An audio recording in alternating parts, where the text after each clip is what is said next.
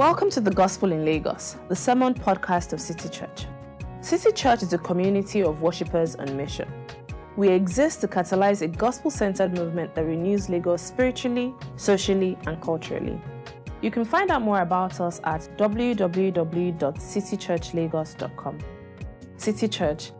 Love Jesus, love people, love Lagos.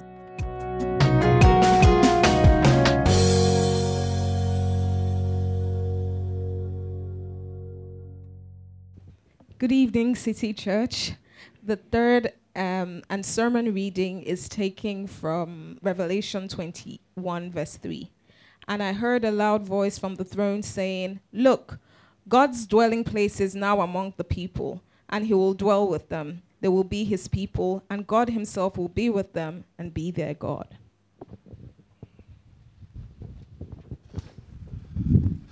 All right. Good evening, everyone. And nice to see us all here on this Christmas, no, it's not Christmas, for this carol service. And, I have a very, very tough task this evening. Because how do you, first of all, I'm coming after this amazing group of people. But then, Sharon just blew the roof off this place. And then, Emmanuel, the Elisha to the Elijah, has now set me up. Like, you have to do it very quick, Pastor. But I should, really, because it's Christmas time. And it's really about the carols, about the singing. And I have to confess to you, I'm a Christmas junkie. And you know what that means. You know, you start playing Christmas songs by October, you start thinking about cakes, you start thinking about the parties, you start thinking all of those things. But, the carols jump into your mind and just... It's the season to be jolly, all of those things. Now, I actually remember when I became one. Like, everyone should know the first time they had their Christmas conversion. We talk about conversion, but there's a Christmas conversion. When did they awaken in you? Mine was when I was either 4 or 5. It was a carol service at my school. It was a nursery school at the time. And we had a presentation. And we sang this wonderful song. You all know it, the 12 Days of Christmas. And the 12 Days of Christmas, I was at the best slot. You know the best slot? You okay? So maybe we should let's just do it. Let's see whether we remember. We'll just go all the way to the end. On the 12th day of Christmas, my true love sent to me. No, we're not doing the first. The sermon will be too long. We're just going to the 12th. And we're going on because you don't know it. That's why. But it's my time to shine. So let's see. On the 12th day of Christmas. On the 12th day of Christmas, my true love sent to me. 12 drummers drumming, 11 pipers piping, 10 lords are leaping, 9 ladies dancing, 8 maids are milking, 7 swans are swimming, 6 geese are laying, 5 gold rings, 4 calling birds, 3 French hens, and a partridge in a pear tree. Wonderful. Clapping. What's a calling bird? You used to say collie birds. Collie birds. There's such a feel-good atmosphere in Christmas. I don't know whether it's just the songs, but I think it's also an anticipation of the long holidays that are coming. Right? If your boss is very, very nice and gives you the last 2 weeks in December and the first week in January, City Church stuff is not going to happen. We're a church. But what ends up happening is we start anticipating the coming of Christmas. Christmas is coming, so we're anticipating the promise of Christmas. However, it's very funny because the reason for Christmas wasn't about the anticipation of the coming of Christmas. It was about the anticipation of the coming of God. You see, the original people anticipated his coming because he promised he was coming. We saw that in the 2 verses that were first read in the Old Testament. One in the first group of books in the Old Testament called the Law, So in Leviticus 26, verse 12, we saw, he said, I will come and I will dwell among you. And it was as though they had forgotten, because now, when he originally gave the promise, they were a people moving towards the promised land. But now they've come to the promised land in the time of Ezekiel. But not only have they come to the promised land, they spent some time there and then they were exiled. And it's like, well, will you ever come? And then the prophet Ezekiel also says, no, that promise that was there was going to happen. In Ezekiel 37, verse 27. And you know what? God is a God who keeps his promises. Why? Because he is one that cannot lie. And so on the first day of Christmas, he came. He came as a baby, the baby Jesus, but also called Emmanuel. That name was to signify that his promise had happened, because Emmanuel means what? God with us. So Jesus coming as a baby is what we often sing about when we think about Christmas. But I want to tell you it's more than that. Because this is not the end of his coming. You see, in the carol text, the carol sermon text that B.A. read for us, now we are not reading in the law, Old Testament back in the past. We are not even reading in the prophets, again, the Old Testament all the way back. Neither are we reading in the Gospels, the New Testament, but 2,000 years ago. We're not reading in the epistles. We're reading in the book of Revelation, the last book of the Bible, and we're reading in the final chapter of the book, the second to the last chapter of the book of Revelation, the last scene of the Bible, and not just the last scene of the Bible, but the last scene of the world. And now he's saying not just that it wasn't no longer a promise, it's saying finally fulfilled, that God's dwelling place is now among the people. We read the promise of his coming again. You see, while Jesus came 2,000 years ago, this is referring to something that has not happened. So when we think about Christmas, unlike the guys who were the shepherds that were there at the time, and then Christ came in a manger, what we should be thinking about as well as we celebrate what happened in the past is there is another Christmas. He's coming again. So we too should be anticipating the coming of God. Question is this: for what purpose? Why is he coming again? Well, there are three things I want to tell you. I want to give three reasons for why he's coming. He's coming for relationship, he's coming for residence, and he's coming for restoration. Now think about the relationship one. In both the earlier promises I said in the Old Testament, God promises to be our God, and then we will be what? His people. What does that signify? Sounds awesome, but it signifies a relationship. He will be our God, not he will be God. And we will be his people, not we will be people. Do you really want a relationship with God? I said it sounds awesome, but let's think about it. A lot of us love to be known. Have you ever met someone that you instantly clicked with? You know what I mean? It was like both of you were on the same wavelength. The person said 5, you said 6. The person, both of you were thinking similar thoughts. It felt so good, didn't it? Even if you are an introvert here, when you meet another introvert that is as miserable as you, what do you do? Sorry, I should have. No, let's take that back. All right, okay, all right. What's wrong? You guys, Christmas spirit, what's wrong with you? When we meet people that are so similar to us, when we talk with people that it seems like we have the same common interests, maybe the same sense of humor. You know some of you here that like sarcasm and no one ever gets Lola, right? They don't ever get it. No one ever gets what Lola is saying. Have you checked her Twitter feed? Anyway. Same sense of humor, similar dislikes. Have you ever met somebody who, like you, just really hates PDP?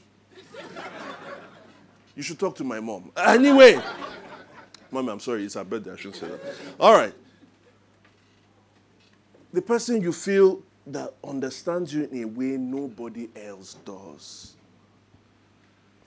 When you meet that person, you know what happens? We love them. And they love us as well.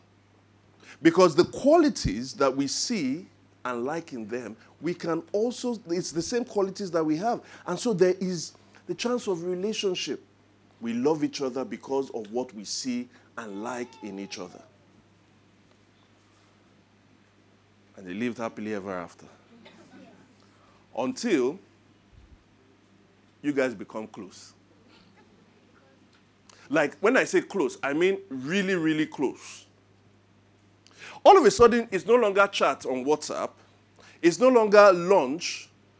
It's, let's just hang out Saturday, Sunday, come do sleepover, and then problem starts to happen. You see, at a distance, you only knew the person's qualities. But now, whether it's a church member, or it's a classmate, or it's a colleague, or it's a spouse, all of a sudden, by spending frequent, unscheduled hours with the people, what do you start to notice? And what do they notice in you? Your flaws. And their flaws. They notice that you have bad habits. Like if you're married, you start noticing that that wonderful, beautiful woman, she snores. Oh. Yes, women snore. They start to notice your bad moral attributes. I always thought she was very, very nice, genuine. I now start seeing that actually it's a bit deceptive. They start to realize that you are not as smart as they thought you are. And worst of all, they start to realize that you are not as beautiful without the wig that they thought. I'm on the road this week.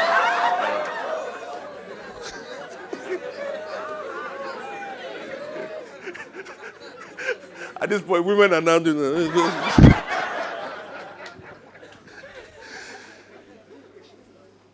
For once we get really close, for every perceived quality that they saw in you, they observe 3 flaws. Why? Because now they have a deeper and more accurate knowledge about you, and therefore they no longer really like you, and the result is that they reject you.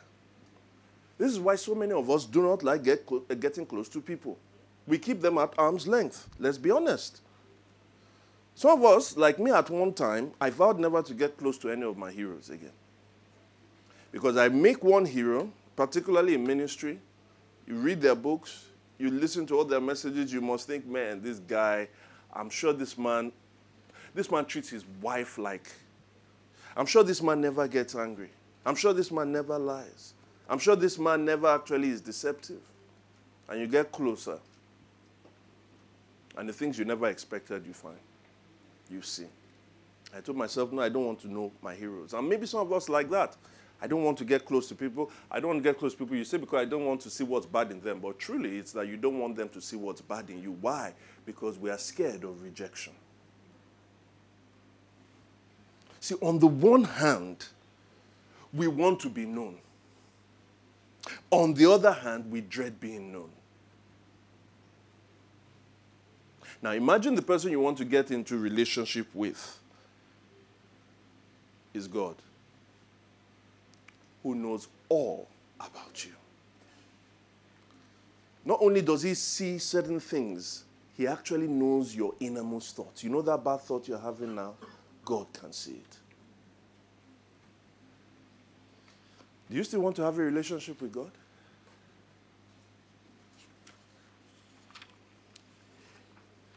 You see, because he not only, when he comes, he's not just coming as a visitor, he's coming as a resident. How many of us have ever had visitors that overstayed their welcome? Just hands up, hands up. I'm not coming to your house, I'm not coming to your house, I'm not coming. But you know how it is now. They said they were coming at 3. And hopefully, they'll leave around 5, 6. But it's in Lagos. They come around 5, 6. And you guys eat 7, 8. And then all of a sudden at 8, then they now remove their shoes.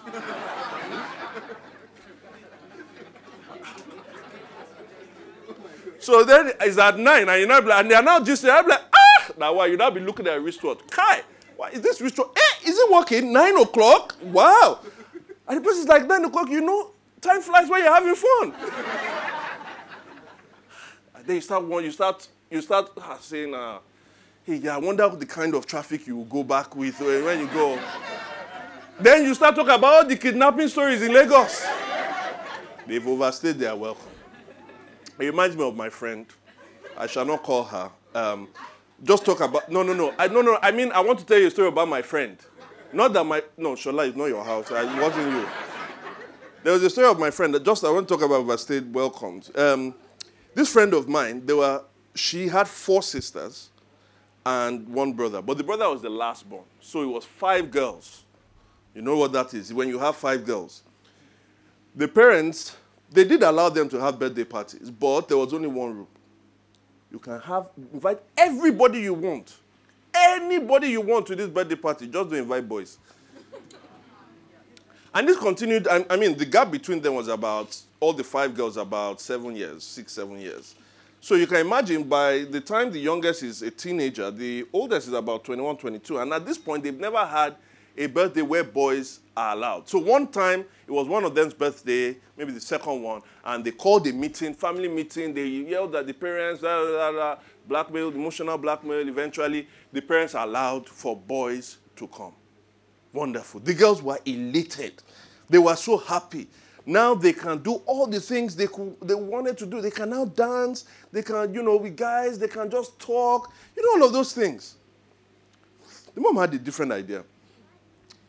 So, at this point, the party has started. But you know how, parties, when we were in but, late teenage, early 20s, it takes a while for things to get going. People come in, we just sit down, we do as though we're not happy to be here, but you really like it. You see one girl down there, you do like, you see another guy like, and now people have smartphones. So you're just, but you're looking, and you're putting a story, hot guy around, that kind of thing. And so it's getting slow. It's slow burning. And so there's food. And so the guys are eating food, and they're taking it, and everything is going well. So at some point, the girls were, running around and noticing that one guy is going, another guy is going. They say, what was going on? So they go into the parlor. They see the mom talking to people. As she's talking to someone, the guy is going. And he's talking to someone. What was the mom saying?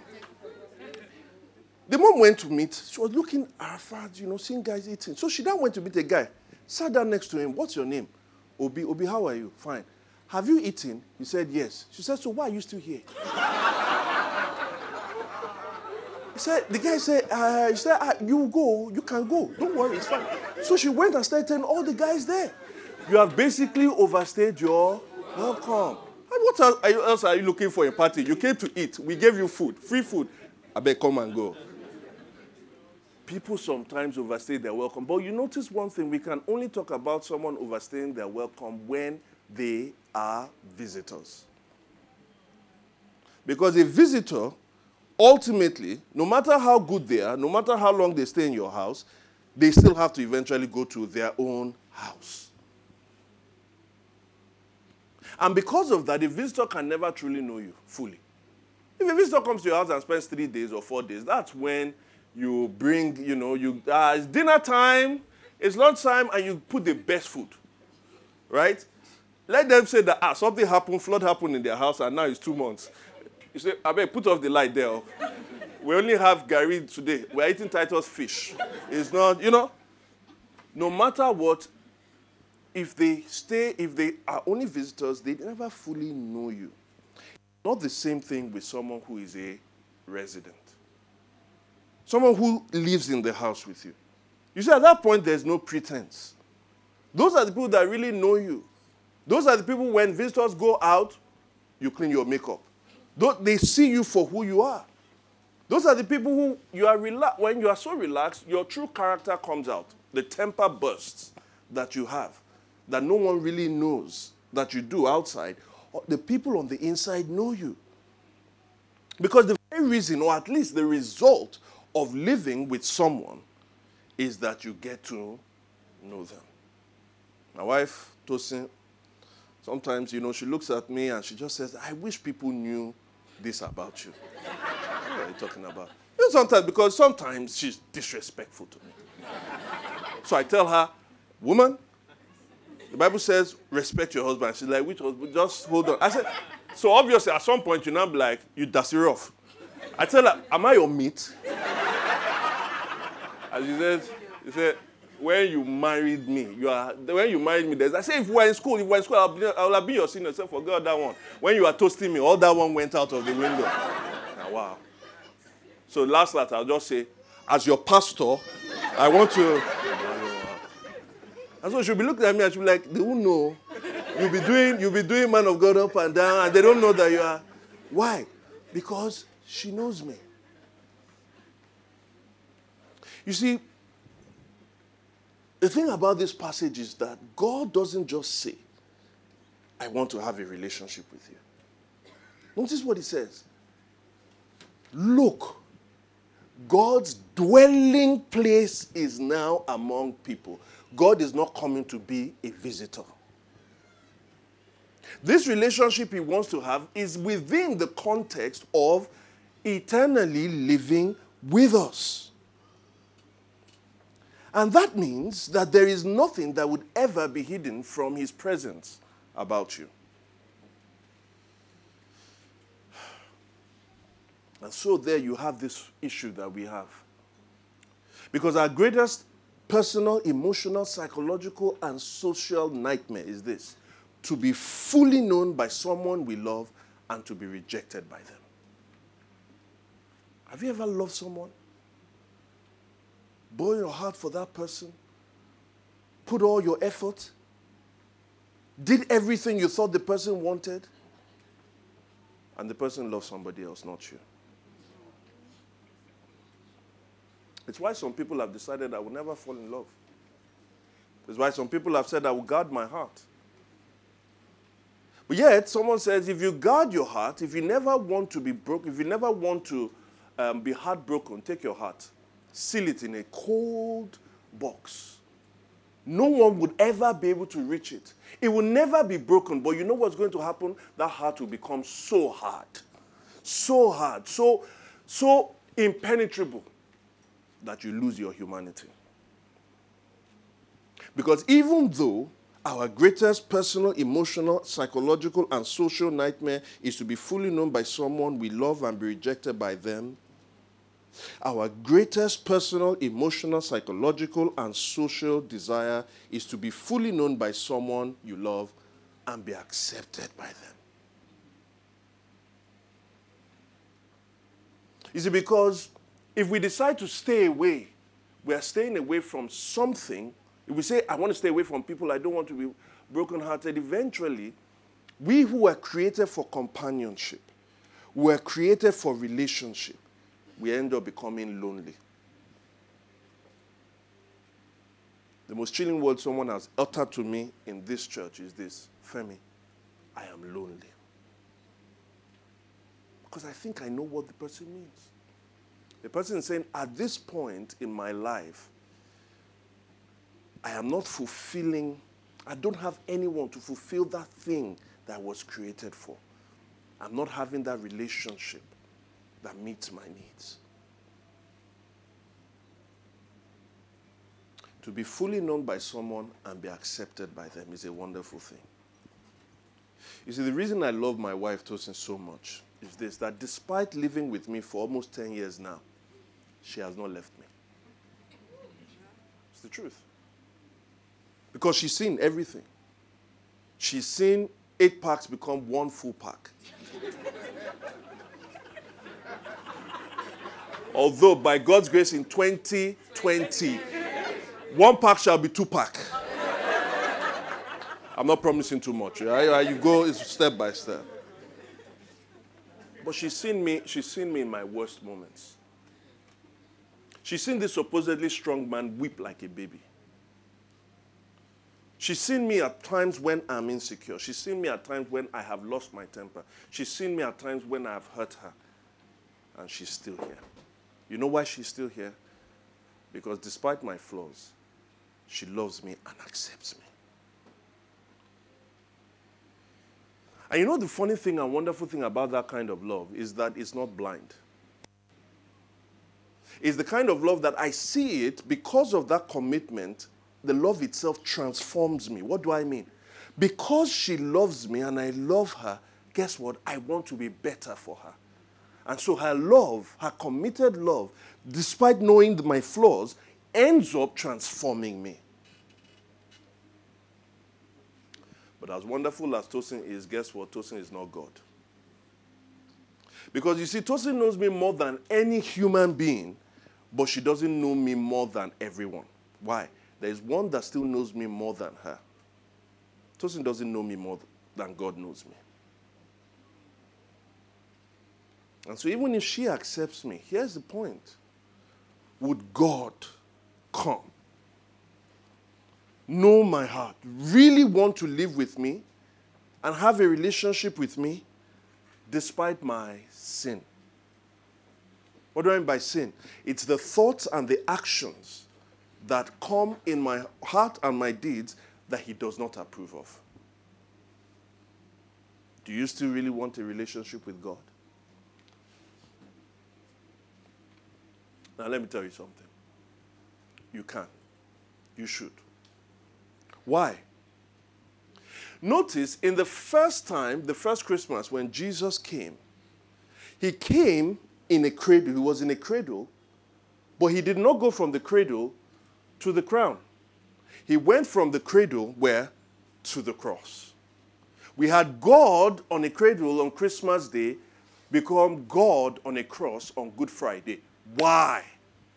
Because his love is not blind.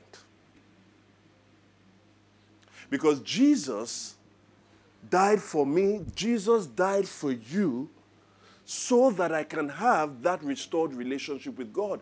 God is not blind to your faults. And God should reject you because of your faults. But what did God do with this Jesus that came in a cradle on a cross? You know what God did? He rejected Jesus Christ so that he can accept you. He treated me as though I were Jesus because he treated Jesus as though he were me. And because of that, I am fully known and I am fully accepted. So can you. There may be somebody here, maybe you came in and said, I am a Christian. And by that you meant, I do wonderful things for people. I don't cheat on my taxes. I'm passionate about the transformation of Nigeria. I have integrity. Of course I'm a Christian. But the Bible says this, if you disobey just one of God's commandments, you disobeyed everything. No, the only way you really become a Christian is to look at that Jesus that came in a manger. Now look at him on a cross. It's because of him that God can fully know you. You don't have to pretend in front of him, and yet he can fully accept you. But it doesn't end there when it comes with his coming. You see, because that is the first reason he came. But the love that God has for you, that fully accepts you while fully knowing you, is just like I spoke about my spousal love. That love is transformative as well. He doesn't leave you in your sin. He wants you to continue to sin less and less. So what does God then do to enable that? He comes again, but this time he comes as the Holy Spirit. Jesus comes as a man, but then when Jesus was leaving his disciples, he said, don't worry, don't be sad. Why? I am going to send you another advocate just like me. And so when he comes, he will transform you. The job of transforming you that I want to achieve will be done by the Holy Spirit. This is what Jesus says in Ephesians 5.